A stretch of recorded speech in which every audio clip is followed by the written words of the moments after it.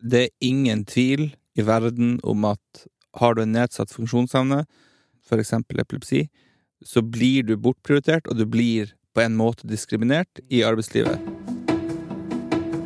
Mange av de pasientene jeg har behandlet velger ikke å oppgi at de har epilepsi. Hva det som ligger under at ungdom med epilepsi stopper opp enten her eller der i utdanningsløpet sitt? Epilepsi jo en av de vanligste nevrologiske sykdommene i hele verden. I Norge ca. 45 000 mennesker rammet. I denne podcastserien her så skal vi rydde opp litt i fordommer og myter som finnes om epilepsi. Hva stemmer ikke? Og denne episoden handler om jobb og utdanning. Hvilke jobber kan du ikke ha med epilepsi? Skal du si til arbeidsgiveren din at du har epilepsi? Du hører nå podcasten Epilepsien og jeg, en serie på 5 episoder laget av Lyder Produksjoner for Epilepsiforbundet. Jeg heter Christian Lyder Marstrander, og bak denne hvite døren foran meg nå, så venter Geir, Runar og Espen. De har epilepsi, eller har hatt, og jeg lurer på hvordan epilepsien har påvirket jobblivet deres. Hallo! Hei, Christian. Det var bra, Christian. Ja, mitt navn Runar. Hei, Runar. Hei. 31 år, gift, ingen barn, men har en fantastisk fin hund. Jeg har altså da brukt opp alle år i Lånekassa, altså det vil si 8 års utdanning her og der. Jeg har en bachelor og litt sånn fagskole. I hva da? Bachelor i? Bachelor i entreprenørskap og økonomi. Ja. Og har også litt sånn fagskole med film og TV og skuespillteknikk, og så har jeg gått på noe folkeskole og sånn da. Du i jobb nå? Jeg i jobb nå. Ikke innenfor det fagfeltet som jeg har utdannet meg til, for det viste seg å være umulig. Men jeg jobber på Jernia, og jeg trives veldig godt der. Hva den beste varen du liker på Jernia? En kutteboks som gjør at du kan kutte løk på 10 sekunder. Den fantastisk. Ja, nei, sånn utover det så har jeg jo jeg føler at jeg heldig egentlig som har en jobb, for det ikke så lett å ha jobb når man har epilepsi. Ikke fordi at man ikke dug, men fordi at det vanskelig å overbevise folk om at man god nok når man har epilepsi, på grunn av alle fordommer som finnes. Og du har epilepsi, Runar, i dag? Jeg har epilepsi i dag, og det har jeg hatt mest sannsynlig hele livet. Har daglig små bortfall, kanskje noe kvepp, mest av ting ut av hendene, men det bare mikrosekunder det snakk om. Og det gjerne på morgenen, eller hvis jeg nyoppstått. Store anfall har jeg kanskje hvert 3. år. Det et nyoppstått et ord du bruker mye om deg selv? Ja. Greit, da går vi videre. Geir, med skjegget der borte. Presenter deg selv. Geir heter jeg, 46. Utdannet meg innenfor mekanikk. Jeg liker å bruke hendene mine til å lage ting. Så hva det mest stolt av å ha laget med hendene dine? Fagprøvemetallbiten når jeg gikk opp til eksamen. Den står faktisk på hylla hjemme.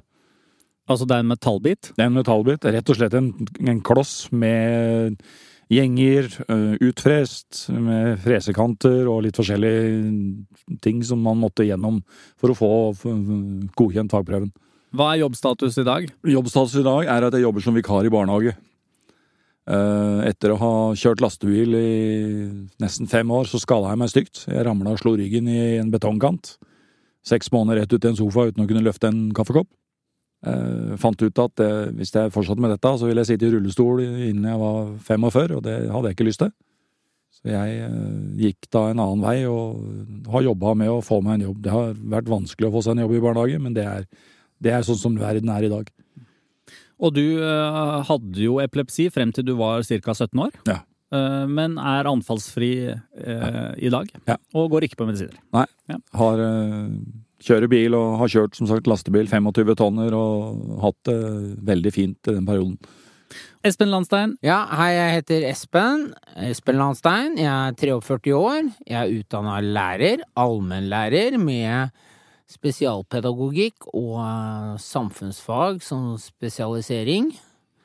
Men det jo litt sånn kjedelig å være allmennlærer, men hvis vi kan krydre det litt, det jo alltid litt artig å kunne krydre det når Veldig. Jeg har jo en aktiv epilepsi med daglige anfall med fall. Det var litt av krydder. Ja, men det jo litt krydder når man vet at jeg har da en agronomutdannelse med eksamen i sluttfelling av trær med motorsag. Ja, det skal jeg bare love dere at det var den raskeste gjennomføring av eksamen noen gang, for når jeg da klemmer til motorsaga og går over ende, da var eksamen over. Og du sto? Jeg sto, selvfølgelig sto jeg. Eksaminator turte ikke å la meg holde på lenger med den saga, da var den over, ja, skal jeg bare love.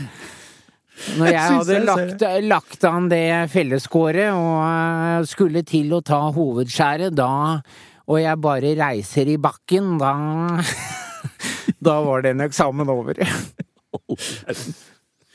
Du, helt nydelig, Espen. Du skrev til meg, sånn før vi gikk inn i studiedag for å snakke om jobb og utdanning, så skrev du at min CV oser ikke ansett. Har du opplevd at det komplisert å få seg jobb med epilepsi?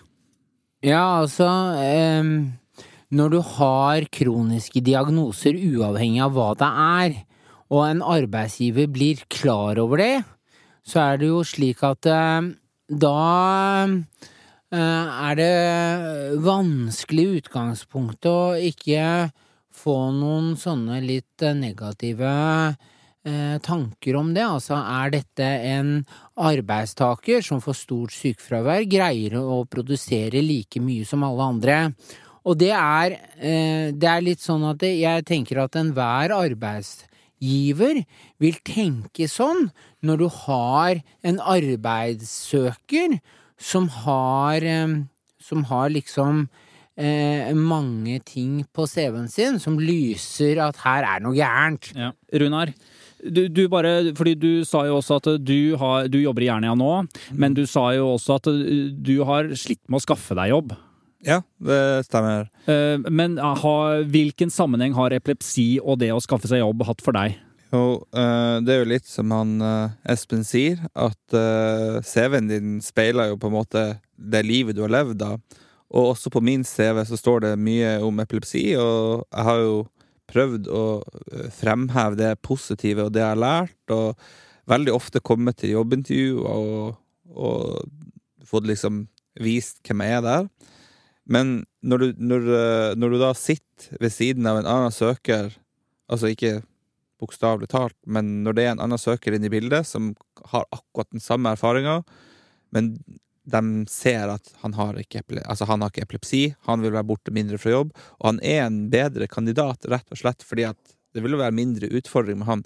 Det i hvert fall en sånn tanke som oppi hodet mitt, i og med at jeg på en måte veldig ofte kommer til jobbintervju, så jeg har kompetansen, jeg har det som trengs for å være i den jobben, men det skorter liksom på, for de vet så lite om epilepsi, de som skal ansette. Og sånn jeg fikk min jobb, var rett og slett at jeg sa på jobbintervjuet, jeg drittlei av å ikke få jobb fordi at jeg har epilepsi. Alle sammen har sagt at jeg ikke skal fortelle om min epilepsi, og de har ikke rettigheten til å vite om det, og de kan ikke spørre om helseting. Men det sånn, en rekrutterer setter jo og gjør opp sine egne meninger om denne personen.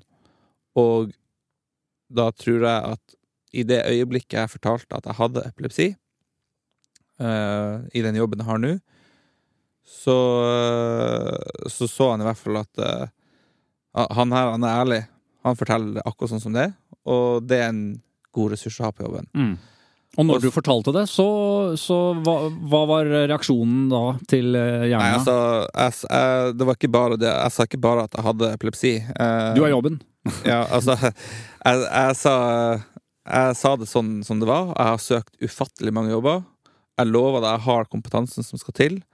Jeg tror jeg god nok for den jobben her, og så husker jeg ikke alt som bokstavelig hva man sa på det jobbintervjuet. Men jeg sa en ting når jeg gikk ut. At sykefraværet, hvis du redd for og bekymret for at jeg skal være borte fra jobb, så finnes det ordninger på NAV der de dekker alle dagene fra dag 1, uansett hvilket fravær du har. Om jeg har spysjuka eller om jeg har whatever, så dekkes det hvis du får innvilget det hos NAV. Og det får alle sammen som kan ha fravær knyttet til epilepsien. Altså det er ingen utgifter for arbeidsgiver. Jeg vet ikke om det hadde så mye å si for at jeg fikk jobben, men det kan jo tenkes. Men han har ikke søkt om det enda. Så. Men det er jo sånn man bør vite, altså. Ja. Sånn at når man står der, litt sånn med lua i handa, så bør man jo vite om de ordningene der. Altså at vi har faktisk krav på å få dekt alle sykefraværsdagene som arbeidsgiver må dekke selv. Fordi at det skal lønne seg å ansette folk som har nedsatt funksjonsevne, sånn at flere kommer i jobb, flere skatter til staten, og så videre, og så videre, og så videre. Så det at jeg får brukt min kompetanse i min jobb i dag, det føles godt, men det føles også som at jeg vet at jeg kunne ha suttet noen steg både opp og kanskje i et annet firma og hatt mye, mye viktigere arbeidsoppgaver enn å kaste søppel. Men så skal jeg si at jeg trives veldig godt i min jobb, og det er hovedsakelig for jeg har veldig, veldig flotte kollegaer. Geir, som 16-17-åring så skal man jo gå på skole, og man skal jo stake ut en kurs på hvilken retning man vil utdanne seg. Hvordan opplevde du det var å ha epilepsi den gang, og på en måte ta disse valgene? Hvilken retning du skulle gå i? Min tanke var hele veien at jeg ville drive noe med hendene mine. Og tømrer, det trakk jeg meg fra, fordi en tømrer står gjerne ute i alt slags vær, og det hadde ikke jeg lyst til. Jeg hadde lyst til å ha en jobb hvor jeg hadde tak over huet. Ja, det er ærlig det. Ja. Og liksom, da var skrittet, ok, hva skal man da? Jo, maskinarbeider. Stå i en CNC-styrt maskin, det høres veldig ordentlig ut. Og ok, da må jeg ta utdannelse som tilsvarer at jeg kan få mulighet til det.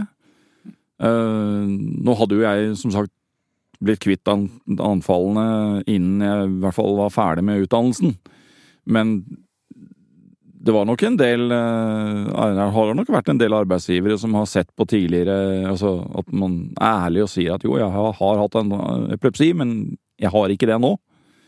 Og da liksom, ok, du skal stå i en CNC, eller du skal stå i en dreibenk liksom, det er jo livsfarlig. Trynet ned i den, så er du kjøttdeig når du da kommer ut igjen. Var din erfaring med å si fra om epilepsien på den tiden? Udelt positivt. Ja. Jeg har vel hatt ett tilfelle av en potensiell arbeidsgiver som har sagt at beklager, vi kan ikke ansette deg. Nei. Hvorpå jeg da har klagde inn arbeidsgiveren til Arbeidstilsynet. Fordi jeg mente det at han ansatte en kar som var for det første dårligere utdannet enn meg, men også at han brukte det mot meg at jeg hadde hatt epilepsi.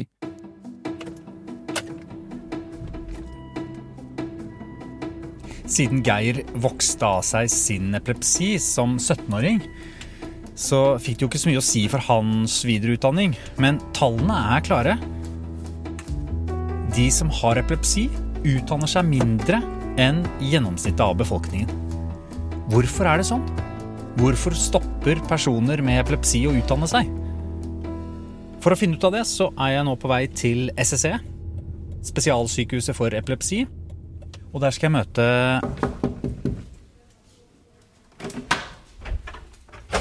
Anette? Hei! Kom inn. Kristian her. Hei, velkommen. Og nå holdt jeg på å ta deg i hånden. Ja, vi klarte det akkurat ikke. Ja. Navnet mitt er Anette Holskogan. Jeg er psykologspesialist. Spesialiteten min den er i klinisk nevropsykologi. Hva er det som ligger under at ungdom med epilepsi stopper opp enten her eller der i utdanningsløpet sitt? Og da er det kanskje naturlig å tenke seg at det må være alvorlighetsgrad av epilepsi som gjør det vanskelig å fortsette med utdanning og kanskje se for seg høyskole eller til og med lengre universitetsutdannelser, fordi at epilepsien rett og slett og anfallene kommer i veien. Men så er det ikke nødvendigvis sånn. Det aller viktigste hindret for å gå videre når det gjelder utdanning, Det følelsen av å være ekskludert, eller ikke å være en del av gjengen, eller klassen, eller kullet, eller hva man kaller det, som gjør at man velger å ikke gå så langt som man kanskje ellers ville ha gjort. Det synes jeg er tankevekkende. I Norge, og kanskje i Norden generelt, så liker vi å tenke på at vi aksepterer folk i alle fasonger, med alle typer vansker av den ene eller andre art, og at vi har høy takhøyde når det gjelder epilepsi, i likhet med andre diagnoser, og veldig tolerante og så videre. Vi liker kanskje å tenke det om oss selv, og så viser det seg at det stigma som fører med epilepsi en av de viktigste årsakene til at man velger å ikke gå så langt som man kanskje ellers ville ha gått med utdanning. Og hvilke stigma tenker du på da? Når folk flest hører ordet epilepsi, så ser de med en gang for seg de store anfallene der man får krampeanfall og mister kontroll over kroppen sin og kanskje faller på bakken, eller det ser, for en som ikke vet hva det så ser det veldig skremmende ut. Og så folk flest skrudd sammen sånn at da tenker de at da må det være en veldig viktig, alvorlig årsak til det, og så blir man engstelig, man vet ikke hva man skal gjøre, og sånne situasjoner veldig utrygge når man kommer uforberedt inn i det, og da trekker man seg lett unna. Man føler seg kanskje maktesløs noen, og i hvert fall ikke i stand til å hjelpe på riktig måte, hvis man uforberedt. Det kan føre til at folk trekker seg unna, og at man blir ekskludert på det ene eller andre viset. Det andre som følger med det jo tap av kontroll. Da vi inne på det der med hvordan når man har epilepsi selv, hvordan man da kan oppleve når man får et anfall, eller ikke vet når man får anfall, at man har ikke kontroll. Og det kan jo også føre til at man har litt høyere terskel for å gå inn og ta del i sosiale sammenhenger med mange, kanskje bare noen, men i hvert fall med mange mennesker som du ikke kjenner. Og vi vet jo, i ungdomsalder det å være annerledes, det som regel noe herk. Det vanskelig å være annerledes. Og det jo nettopp i den fasen man tar veldig viktig valg når det gjelder utdanning og utdanningsretning, det ene, men også hvor langt man tenker at man skal gå utdanningsmessig. Det en drivkraft, det å høre til på skolen, eller på universitetet eller høyskolen eller hvor du det å høre til der, det så viktig at det påvirker avgjørelser du tar når du står ved et veiskille og skal vurdere om jeg skal fortsette med dette eller om jeg skal gjøre noe annet. Jeg tror ikke det noe annerledes i jobb heller. Det var Anette Holt Skogan, psykologspesialist ved SSC, spesialsykehuset for epilepsi. Og selv om jeg ikke har epilepsi, så kjenner jeg jo veldig godt igjen den følelsen av å ikke bli inkludert. Og jeg kan jo veldig godt tenke meg at enkelte kjenner at den følelsen blir forsterket fordi de har noe som andre ikke har, nemlig epilepsi. Og der jeg tilbake ved studio. Ja, Runar, du rekker opp hånden. Det jeg veldig glad i, folk som rekker opp hånden. Vær så god. Signalisere at jeg har noe på hjertet. Ja, det hjertet, åpne det. Ja. Nei, altså, det som jeg tenker en liten utfordring for mennesker med epilepsi og skal få jobb, at man får lett jobber man ikke trenger utdannelse til, og så tar man utdannelse og består og gjør det ganske godt, og så får man ikke jobber knyttet til utdannelsen, fordi at det finnes mange andre som har tatt den utdannelsen og mye bedre egnet fordi at de ikke har epilepsi. Det klart at en som har epilepsi, som har en fare for å dette om, en fare for å ha en sliten morgen, og ikke kan følge med i møter. Det fare for at du blir bortprioritert, selv om du mer enn god nok for å kunne gjennomføre den jobben du egentlig satt til å gjøre. Og det har vært veldig fortvilende i min situasjon. Jeg tror jeg rundet 400 jobbintervju før jeg fikk jobb. Og da søkte jeg på masse jobber som jeg mener at jeg var veldig godt nok kvalifisert for. Jeg føler at min kompetanse ikke verdt noe på grunn av at jeg har en funksjonsnedsettelse. Det litt trist å høre da. At det sånn du opplever det. Hæ? Ja, det trist å være der også. Det noe du kjenner deg igjen i, eller? Ja, altså den problemstillingen, jeg har nok ikke opplevd samme problemstilling da. Jeg har nok ikke vært helt der, men jeg føler noe, eller jeg kjenner nok problemet. Jeg har truffet mange som i selve den fryktelige situasjonen, har bare søkt, og hele tiden får avslag. Altså, det ikke det at jeg ikke kommer på jobbintervjuene. Nei. For kompetansen som man eventuelt sitter på, den gjør at du kommer inn til jobbintervju, du blir spurt, og jeg har kommet langt i flere intervjuprosesser, men til syvende og sist så velger man den man mest sikker at kommer til å være der hver dag, 100%. Og det ikke en person med nedsatt funksjonsevne, kommer ikke til å være der hver dag, men spørsmålet hvor effektiv man når man på jobb. Men nå det jo... Det ingen som vil ha en jobb så mye som en som har vanskelig for å få en. Ja, og det liksom sånn, når du først får en, så det jo liksom sånn, du ikke vekk fra jobb før du holder på å dø. Og jeg tror liksom nå, den siste tida nå jo vi, når vi spiller inn dette, så jo vi litt sånn i koronatid. Altså det noe denne koronatiden har vist oss, så det jo virkelig digitale løsninger, hjemmekontor. Altså, det jo kanskje en ny æra for oss som har funksjonsnedsettelser, der den lille halvtimen på morgenen kan gjøre at vi mer effektive. Ikke sant? Altså, ja, la oss få det hjemmekontoret den ene dagen i uka da. Ja. Og så,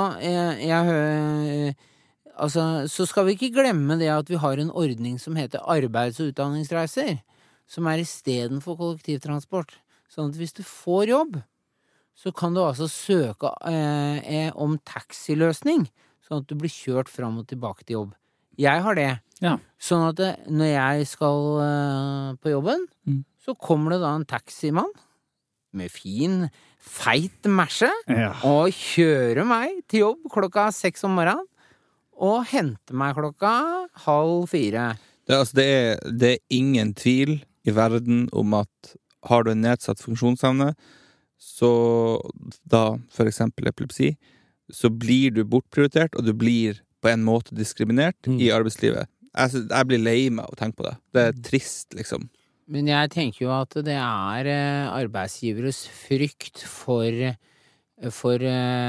større sykefravær, altså, og arbeidsgiveres frykt for dårligere kapasitet. Og så det jo vår oppgave da å bevise det motsatte. Yes. Ja, og hvordan gjør man det? Hvordan kan dere gjøre det? Men det jo å komme i jobb da, og produsere som bare nøkken. Ja, og det jo liksom, det jo der vi tre i og for seg et bevis på at dette går an. Altså, du jobber i Jernia og produserer, jeg jobber i Norges Blindeforbund og produserer, og vi står på, og det den måten vi kan gjøre det på da, ikke noe annet.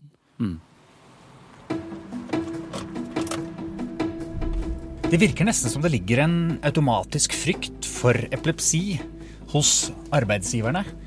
En slags seiglivet myte om at folk med epilepsi ikke kan jobbe som andre. Men hvor kommer den frykten fra? Som du hører nå, så jeg i bilen på vei til SSE, Spesialsykehuset for epilepsi. Karl Otto Nakken har svaret. Karl Otto? Hvor kommer epilepsifrykten fra? Karl Otto Nakken, hei. Ja, hei du. Mitt navn Karl Otto Nakken. Jeg tidligere overlege og medisinsk ansvarlig her ved spesialsykehuset for epilepsi. Altså opp gjennom historien så det klart at folk med epilepsi ble sett på som snålinger, og som hadde vanskelig for å få seg lønnet arbeid. Og i Bygde-Norge så gikk folk med epilepsi på legd, som det het. Og det var et system som fattigvesenet hadde, hvor man på gårdene hadde plikt på seg til å ta imot folk med kroniske sykdommer, sånn som epilepsi, hvor folk var på gården et års tid, som sånn hjelpemann eller kvinne. Og det å gå på legd var var nok så skambelagt i Bygde-Norge, men det var altså et system for å hjelpe folk som ikke ellers fikk lønnet arbeid. Jeg vet også på 1800-tallet så var altså barn med epilepsi fikk ikke være med på offentlig skolegang. Altså de ble utelukket fra det ordinære skolevesenet. Sånn at folk med epilepsi fikk stort sett lavere utdanning og mindre sjanse for å få lønnet arbeid. Så det nok sånn trist historie, egentlig. Og det var uavhengig av epilepsiens alvorlighetsgrad. Det litt av bakgrunnen for at mange av de pasientene jeg har behandlet, velger ikke å oppgi at de har epilepsi. Og det kan være en ekstra belastning å vite at de holder noe skjult, og at det i seg selv så stressende at det senker terskelen for anfall. Så vi jo advokater for å si at de bør operere med en åpenhet, at de har epilepsi, men at det kan ytre seg sånn og sånn. Men de aller fleste i dag jo anfallsfri. Altså 2/3 av personer med epilepsi har i dag god kontroll over anfallene, og kan yte akkurat det samme som andre mennesker.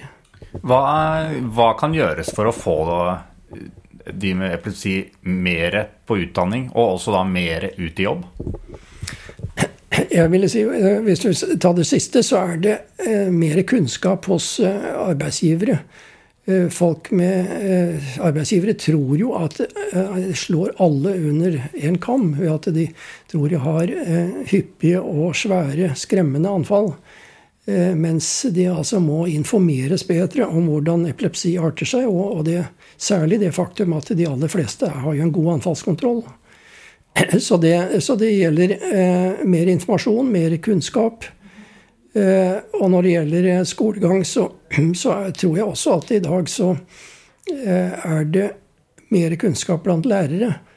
For eksempel at de fanger opp små absanser, som en anfallsform hvor de altså kortvarig fjerne, og hvor mange lærere tidligere oppfatter det som dumme eller uoppmerksomme.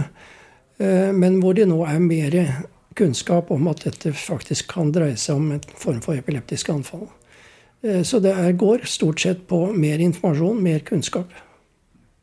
Og hvem har ansvar for at den kunnskapen skal være der?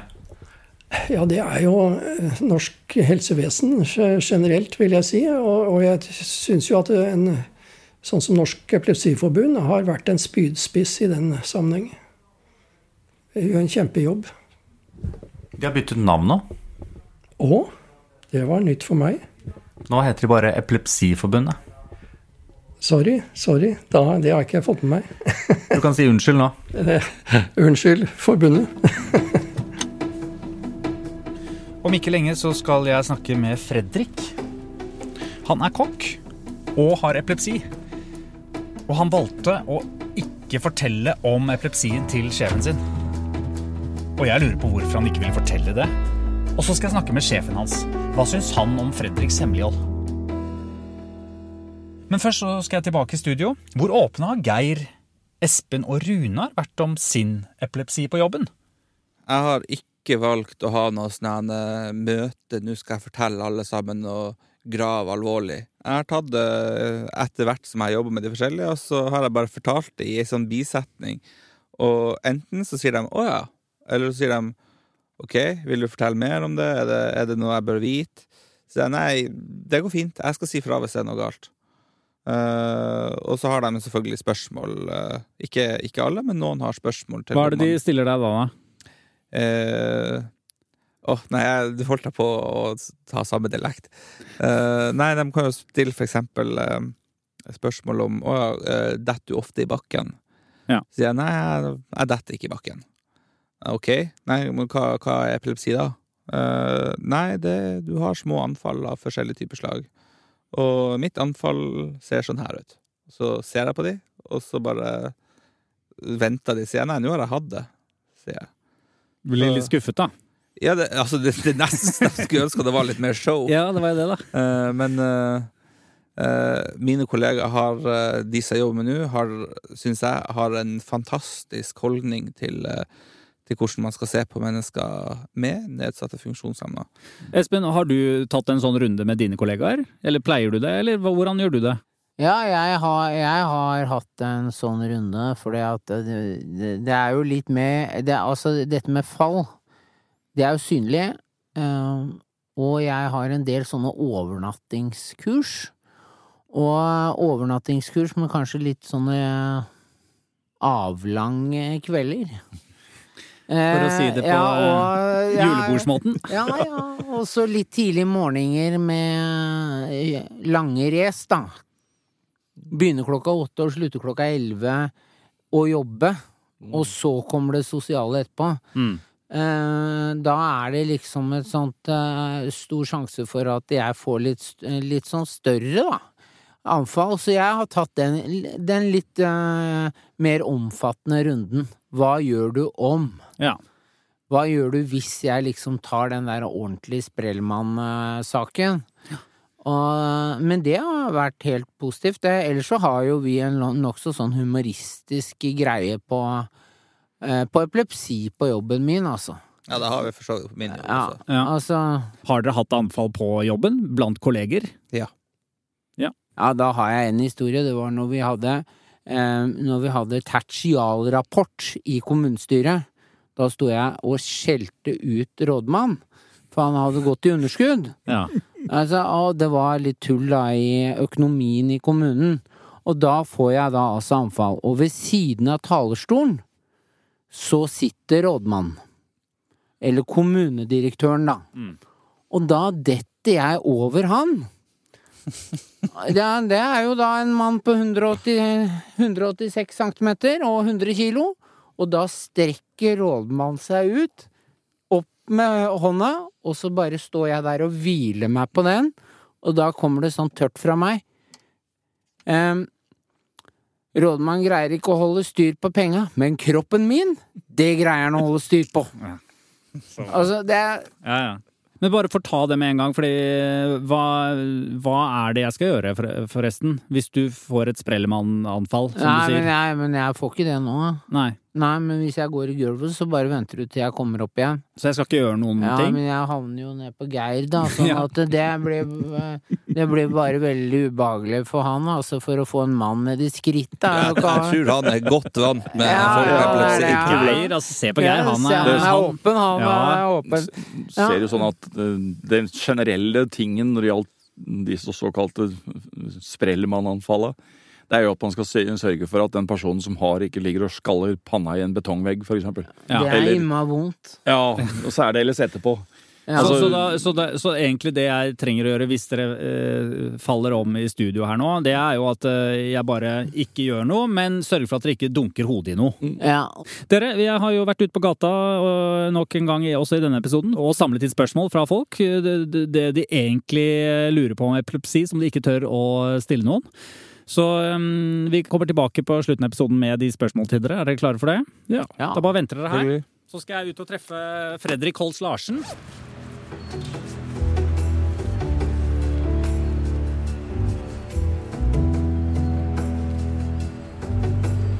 Hei, Fredrik. Da er vi klare. Hei, jeg heter Fredrik Holst Larsen. Jeg er 27 år og jeg jobber som kokk. Jeg har hatt epilepsi hele livet, men det var først da jeg var 17 år gammel at jeg fikk vite at jeg hadde diagnosen. Jeg har ikke hatt store anfall på over 10 år. Jeg har fortsatt et par små, men jeg har lov til å kjøre bil. Så det tyder jo på at det går riktig vei, føler jeg da. Da jeg begynte å få anfall, så fikk jeg ganske mange anfall. Det var det som mange tenker GTK eller FTK, som da at du faller i bakken og rister sånn som mange tror at alle anfall Det jo da ikke tilfellet. Det mange som får forskjellige typer anfall, men det var da mine anfall en periode. Da de begynte å gi seg, så har jeg fortsatt hatt anfall etterpå. Men da har det vært mer klassiske rykninger, eller at alle hårene på kroppen reiser seg. Altså frysninger, da. Men du utdannet deg som kokk. Det synes jeg imponerende. Visste du da at du hadde epilepsi? Jeg fikk vite da jeg var 17 år, så jeg gikk jo på videregående skole, kokkeutdanning, da jeg fikk vite at jeg hadde epilepsi. Jeg ble jo litt overrasket da jeg fikk det, men da jeg fikk vite et par av symptomene på epilepsi, så skjønte jeg jo at det ga mening, for jeg har jo hatt reaksjoner på det hele livet. Men jeg ante jo ikke hva det var, i form av konsentrasjonssvikt, hukommelsessvikt. Så det kan man jo ha uten epilepsi, og det jo ikke det. Men her fikk jeg da vite at det, på mitt tilfelle så var det på grunn av epilepsien. Tydeligvis har jeg hatt en annen atferd enn det folk flest har hatt, og da jeg ble mobbet store deler av livet, og det fikk jeg vite at det var nok på grunn av den atferden jeg hadde i forhold til epilepsien. Fredrik, nå står vi midt i Oslo sentrum, utenfor Brasserie France. Din jobb. Min jobb. Og jeg vet at sjefen din, han sitter der inne. Vi skal straks møte han. Men før vi går inn til han, så må du fortelle. Du kommer og spør om du kan jobbe her, eller søke på en stilling. Fortell om det jobbintervjuet der. Jeg ville helst ikke fortelle det til alt for mange. Altså, kunne fortelle det til familie og venner, men jeg følte ikke at det hadde noe å si i forhold til jobb eller noen ting. Jeg var usikker på hvordan jeg skulle si det, og var redd for at det eventuelt kunne koste meg en jobb senere i tid også. Hvordan vil folk reagere hvis de finner ut at jeg har epilepsi? Du, nå går vi inn til Pål, og så hører vi hvilket inntrykk han fikk av deg på det første jobbintervjuet. Hallo, gutter. Hei. Kom inn. Hei du, jeg heter Pål Suarez. Jeg driver Brasserie France sammen med min kone og 2 gode venner. Og en dag så kom søknaden fra Fredrik. Vi satte oss ned, og vi ville ansette han som kokk. Fredrik fortalte ikke meg da om epilepsien sin. Det sa han ikke. Du har fått jobben, Fredrik. Altså, nå har du på en måte ikke sagt fra til sjefen din at du har epilepsi. Hvordan opplever du din hverdag i forhold til å gjennomføre den jobben? Ja, jeg kjenner jo at jeg på det tidspunktet der så jeg konstant sliten. Ofte så jeg liksom ikke helt til stede, og jeg kjenner at noe galt. Men det vanskelig for meg å få det fram. Jeg usikker på hvordan reaksjoner rundt det blir. Så bare hører jeg fra deg da, Pål. Hvordan opplever du Fredrik i jobbsituasjonen? Man gir alltid hverandre litt slack når man skal starte opp, om man skal bli kjent, om det masse nye rutiner som skal inn. Det jeg merket først var vel egentlig at Fredrik hadde fortalt hvordan han hadde jobbet tidligere, hvilket volum han hadde håndtert tidligere, men at det da på en måte ikke helt sto i samsvar med hvordan jeg oppfattet hans måte å løse tingene på. Ikke det faglige, men heller i forhold til at fysikken ikke var til stede, og at han ofte hadde kanskje en unnskyldning på at jeg var kanskje ikke helt i form i dag, eller jeg skal gjøre det bedre i morgen, eller ja, jeg ser jo at dette ikke var sånn som jeg hadde tenkt. Og da liksom begynner jeg å summere opp tingene, og på et eller annet tidspunkt så det da på tide at man setter seg ned og tar en prat rundt det. Fredrik, når Pål da sier du, vi må nesten ta oss en prat, hva kjente du på da? Jeg hadde selvfølgelig en stor klump i magen. Jeg var fryktelig usikker. Jeg visste egentlig ikke hvordan jeg skulle komme ut av situasjonen her. Jeg visste ikke at det var så ille da jeg begynte her, men jeg kjente ganske fort at nå dette kommer ikke til å bli bedre. Jeg tenkte at på dette tidspunktet her så får jeg fortelle hva som faktisk galt med meg. Jeg sa at jeg har epilepsi. Jeg sa hva som hadde skjedd med meg tidligere i livet i forhold til dette med mobbing og hva jeg sliter med i dag, og at dette har gitt meg... Nå jeg ikke til stede i det hele tatt. Kroppen min fungerer ikke lenger. Pål, når Fredrik forteller deg på dette møtet deres at han har epilepsi, hva tenker du da? Jeg kjenner jo folk som har epilepsi, og jeg kjenner folk som har jobbet aktiv i Epilepsiforbundet også. Sånn at jeg kjente jo til det, og at det var veldig forskjellige varianter av epilepsi. Så den var jeg innforstått med. Fredrik åpner seg, og jeg følte at fra dag 1 så har jeg og Fredrik hatt en god kjemi på å prate sammen. Når han forteller om hvordan han har hatt humpete underveis i oppveksten, hatt krevende i læretiden sin, så ser man på en måte litt sånn annerledes på tingene også. Og det som Fredrik var flink til, var at han involverte ressurspersoner rundt seg, kanskje litt sent, men når de kom på banen, og da snakker jeg om mor og far, så var de viktige støttespillere som kunne faktisk sette seg ned og ta en prat med meg. Og da satt jeg med de uten Fredrik for å liksom se veien videre, fordi at det var en periode Fredrik sleit veldig.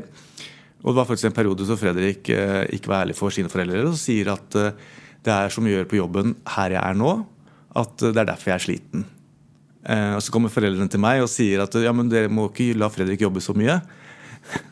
Den var litt smart, Fredrik. Ja, på dette tidspunktet her så var det sånn du sier at jeg var jo redd for at alle rundt meg ikke skulle forstå dette her, ikke sant? Hvordan skal du komme videre med dette her? Blir du misforstått? Og så det er jo grunn til at man ikke vil si det første gang, og det er fordi at man ikke vet hvordan folk vil reagere.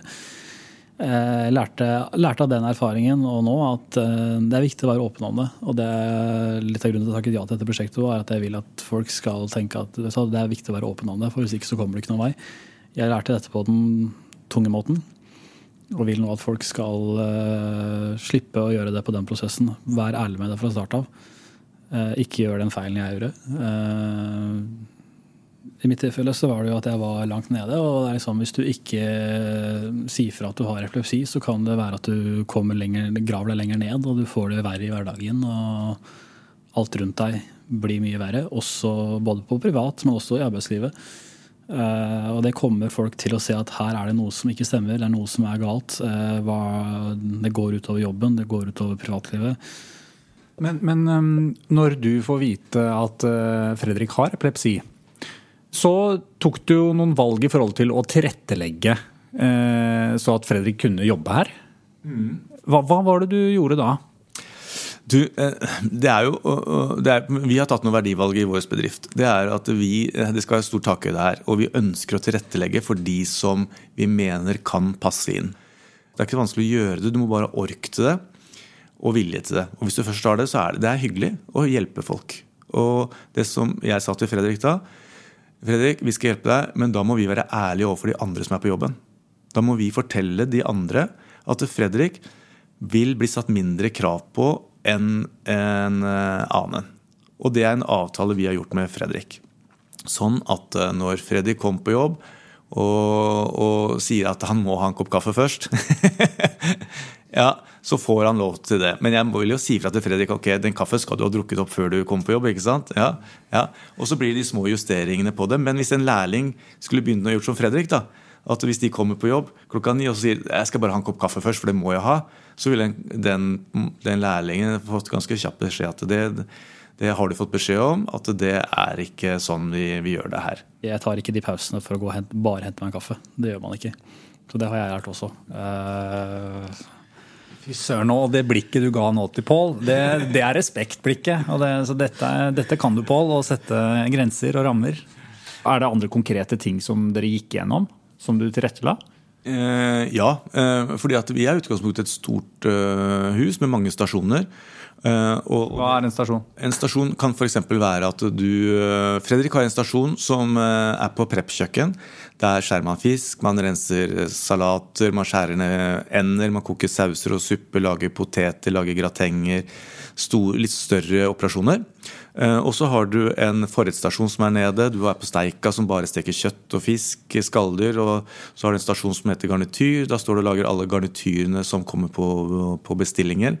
Du har en som bare står og lager makroner og konfekter, og så har du noen som kjører selskaper. Så det er 7-8 stasjoner på huset, som de som er lærlinger her skal gjennom alle stasjonene. for å fullføre sin læreplan. Men jeg hadde jo en prat med Fredrik på hvor vi skulle begynne. Og da kom det fram at det var viktig å ha forutsigbarhet.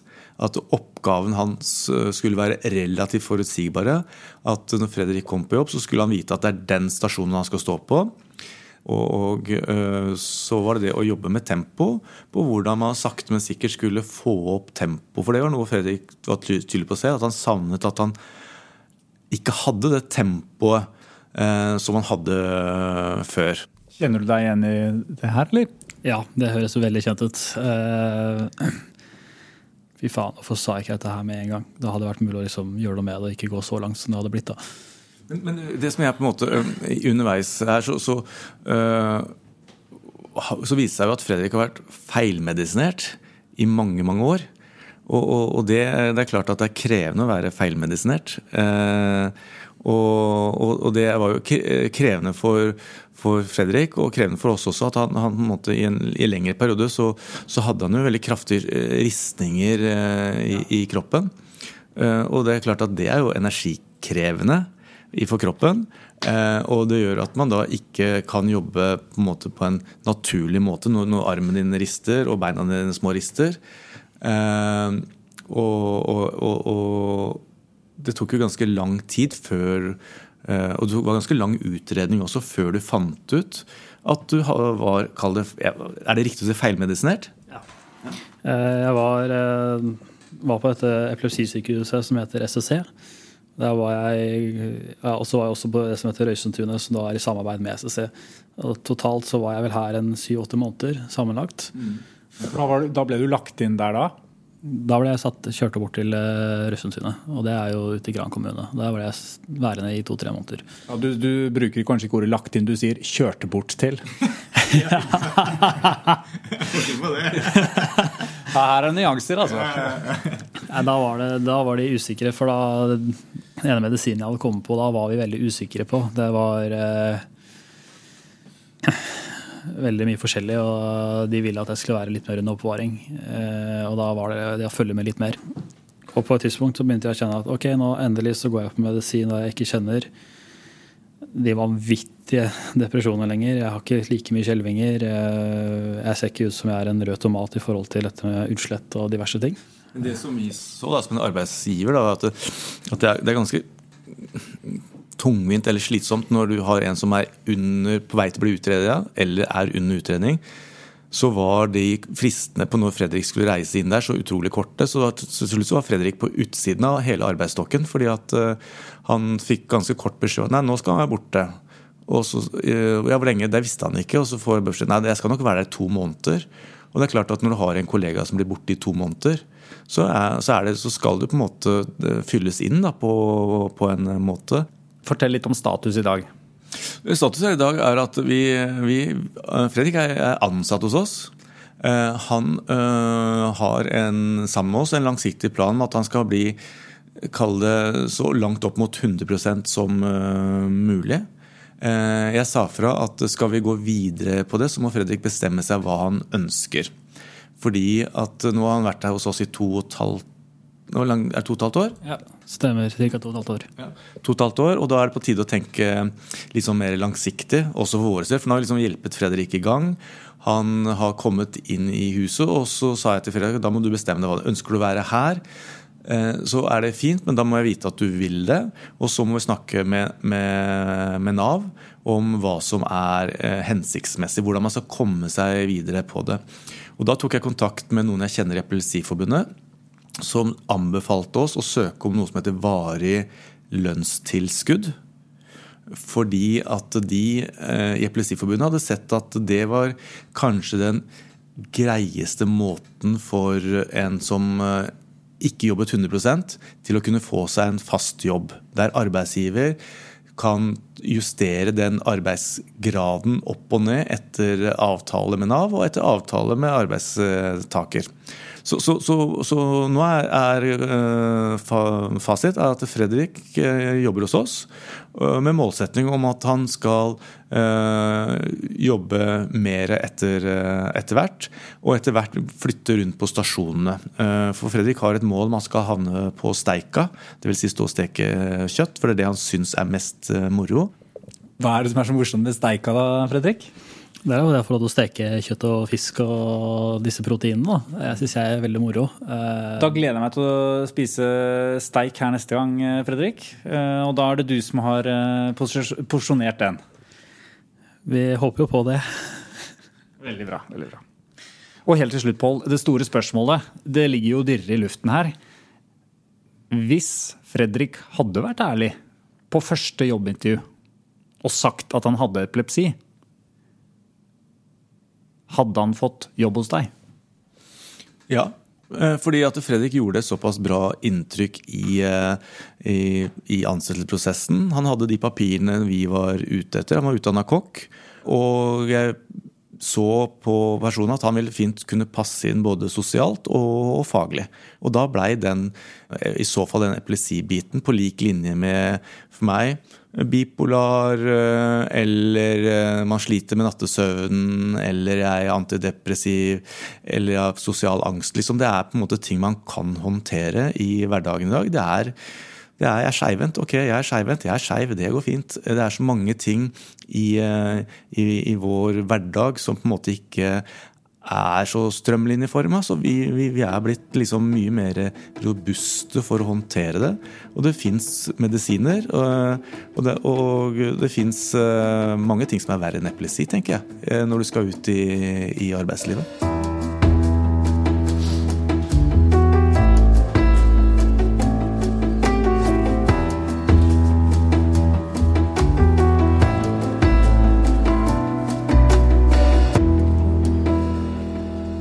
For å oppsummere litt grann vår prat om jobb og utdanning. Altså hvis det en nå som hører på denne episoden og har fått, som du Runar, masse avslag og opplever at det nettopp på grunn av at jeg har epilepsi som gjør hovedgrunnen til at avslagene kommer. Hva på en måte, hva skal den personen, hva slags tips kan dere gi til den personen? Ja, du utfordrer jo. Dette et veldig godt spørsmål, men jeg tror at det går litt på det der med å trene seg på intervjusituasjonen. Trene seg på det der med hva jeg god i, hva jeg har lært meg i de situasjoner, den erfaringen jeg har, og hvorfor skal man faktisk, hvorfor jeg bedre enn de andre? Og det litt sånn, altså en arbeidsgiver jo ute etter hvorfor skal jeg ansette akkurat deg? Ja. Og ikke de andre. For de like gode, ikke sant? Du må ta utgangspunktet, om ikke bedre. Men hvorfor skal de akkurat ansette deg? Jeg tenker jo at et godt råd til de som sitter ute, enten om de nyutdannet, eller om de ikke har noe utdannelse, eller om de skal på et jobbintervju, da. Fokuser på motivasjonen din. Få fram hvor motivert du for denne stillingen, og vær ærlig. Ikke undergrav din egen epilepsi, ikke prøv å skjule det, men heller løfte fram som en styrke du har fått ut ifra å ha den epilepsien. For det var det som gjorde at jeg til slutt fikk jobben på Jernia. Jeg fortalte meg hvilken motgang det har gjort, og hvilke stormer jeg har stått i, og likevel klart å få det til å fungere. Ja. Og det tror jeg en ærlighet som arbeidsgiver setter pris på. Og så kan du gjerne slå i bordet med lønnsordninger fra NAV, med sykefraværspenger. Og forresten! Ja, det gjorde det. Ja, for det veldig mye som dekket, og det tilrettelegges bra. Altså det mange fine muligheter for en arbeidstaker her. Mange løsninger, ja. Det det. Det nesten så mange løsninger at det et hav å svømme i. Bare vanskelig å få dem frem. Hvor kan man få sånn, hvor det best å gå for å få litt oversikt over hvilke tiltak som kan gjelde og hjelpe deg? Epilepsiforbundet. Ja. Norsk Her kommer ikke ord. Jeg mener at de har i stor grad folk som har bekjentskap til det, også ekstremt flink til å liksom se ting fra Folk som kommer ifra, eller har vært i kontakt med Norsk Epilepsiforbund, har blitt ekstremt flink til å se ting fra andre perspektiv da. Det ikke nødvendigvis bare ett øye. Man ser ikke bare på sin egen epilepsi, eller bare på sitt eget barns epilepsi. Man ser det i et litt større bilde. De kan utrolig mye, og det det fremste, Da ble det fin, herlig reklame, i og med at denne podcasten jo laget av Norsk Epilepsiforbund. Ja, men det går ikke an til å løfte fram hvilken stor forskjell de har gjort, både for meg, men også for de her to andre her i rommet. Veldig bra. Ærlige spørsmål fra folket, dere klar for det? Runar, Geir og Espen? Ja, kjør på. Ja, ok. Første spørsmål. Bruker du handicap-doen på jobben med god samvittighet? Vi har bare handicap-dos, så ja. Det bare handicap-doer på Jernia? På Jernia, i våre butikklokaler, så har vi bare handicap-toalett. Så det bruker jeg med veldig god samvittighet. Ja. Nei, den bruker vi for lang tid til å åpne dodøra på. Altså, det jo sånn der, nei, det gidder jeg ikke. Nei, så du bruker ikke handicap-doen? Handicap-doen? Nei, jeg ikke handicappet i det hele tatt. Nei, som sagt, jeg jobber jo i barnehager, så der eksisterer jo ikke. Eneste utfordringen der hvor stor toaletten Barnetoaletten mindre enn det, det blir som å sitte på en liten, Det lille jo for så vidt et handicapstoalett. Ja. Det blir det. Dere, vi går kjapt videre til neste spørsmål. Hadde du selv ansatt en som har epilepsi? Ja. Hvorfor det? Jeg hadde ansatt en med epilepsi hvis vedkommende hadde hatt kompetansen til jobben. Litt fordi jeg vet nå har jeg jo epilepsi selv, så jeg vet jo hvilken mental styrke man kan sitte på hvis man kommet så langt at man i den situasjonen. Da vil man ha den jobben mye mer enn kanskje noen andre som søker på den, bare for å ha en jobb. Jeg hadde ansatt en med epilepsi, uten tvil. Jeg ville vel også hatt ansatt en med epilepsi, rett og slett fordi han, som du sier, du vet selv hva han har gått igjennom. Det en ting, men mangfoldet på en arbeidsplass har bare gått av det. Om det 4 mennesker der, eller om det 1500, det spiller ingen rolle. Alle, mest sannsynlig, kjenner en eller annen person med epilepsi, selv om den personen aldri har sagt det. Ja. Og da det viktig jeg jobber i en barnehage, ja vel, det ikke så farlig å ha epilepsi der. Og når man innom dette med mangfold, man må gjøre mangfoldet til en normalitet. Ja. Altså, hvorfor det så viktig? Jo, for at samfunnet består av mangfold. Vi nå i ferd med å få et samfunn bestående av 4 mennesker. Altså, passer du ikke inn, så du utenfor. Og det så mange som ikke inne i den A4-boksen, og det flere og flere som ikke inne i norsk arbeidsliv. Kan si sånn at det A4-arket der, det blir jo bare mindre og mindre. Ja. Det blir til, nå det liksom snart så det et A6-ark, liksom. Til slutt så ender vi opp med å være et lite frimerke, og der de fleste på utsida. Så man bør egentlig jobbe med hele tiden, sånn som man nesten sier, å ha de som på utsida på innsida. Ja, og det gjør jo at miljøet på jobben blir mer mangfoldig, da. Ja. Og det skaper en større register. Du får jo som arbeidsgiver et større register å spille på. Vi går videre til siste spørsmål. Har du noen gang faket epilepsianfall for å komme ut av situasjoner, som for eksempel kontroll på bussen? Nei. Aldri. Nei. Espen? Kontroll på bussen? Det jo ufattelig kjedelig å fake for å komme ut av kontroll på bussen. Ja, jeg hadde heller betalt dobbelt bot enn hva fake Du slipper jo å betale kanskje bot da, for folk synes litt synd på deg der hvis du... Nei. Altså, du faker ikke anfall på grunn av at du... Men ikke kom her og si at vi ikke har faket et anfall en gang. Men det har dere. Jeg har ikke faket noe anfall. Nei. Men vi hadde en liten runde med NRK, for at det var snakk om å kutte i støtta til funksjonshemmedes organisasjoner. Hvert eneste år. Nå gleder jeg meg til fortsettelsen, Espen. Da tok vi ikke å fake anfall. Da tok vi bare og droppet å ta medisinene. Rett før det møtet? Ja, rett før det møtet. Det var på Sognsvann, og det var jeg, og så var det Stine Jakobsson som Stine Jakobsen Strømsø. Og det var meg og henne. Og så kjørte vi da opp på Sognsvann, og jeg inn i krampeanfall. Og så datt jeg opp på en som bare har kropp, da. Og så en sånn styretå. Han heter Sebastian. Han har bare kropp. Og så loffer. Loffer oppe og loffer nede. Ja. Og så gikk Stine inn i anfall. Og så lå vi der, og så hadde vi en som heter Wenche Dager fra NRK. Herregud, du kjenner jo alle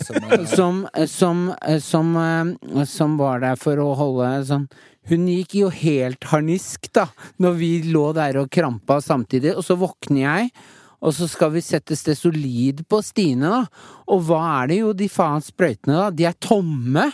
Og det som skjer da var vi på Sognsvann, da må vi ringe 113 for å få ambulanse til Stine, så blir hun lagt inn på intensiven, og så går hun inn i koma over lengre periode. Det var skikkelig action. Det litt morsomt at du tar opp. Men bare for å avslutte det, fikk dere støtte? Ja, det husker jeg ikke, det sier ikke Soga nå, men vi kom på Dagsrevyen. Ja. Men jeg tror nok heller at kontra det du var inne på, dette med fake anfall, men kanskje ikke vi faker akkurat anfallet, vi mer på den å utnytte. Utnytte situasjonen. Og jeg sliten i dag.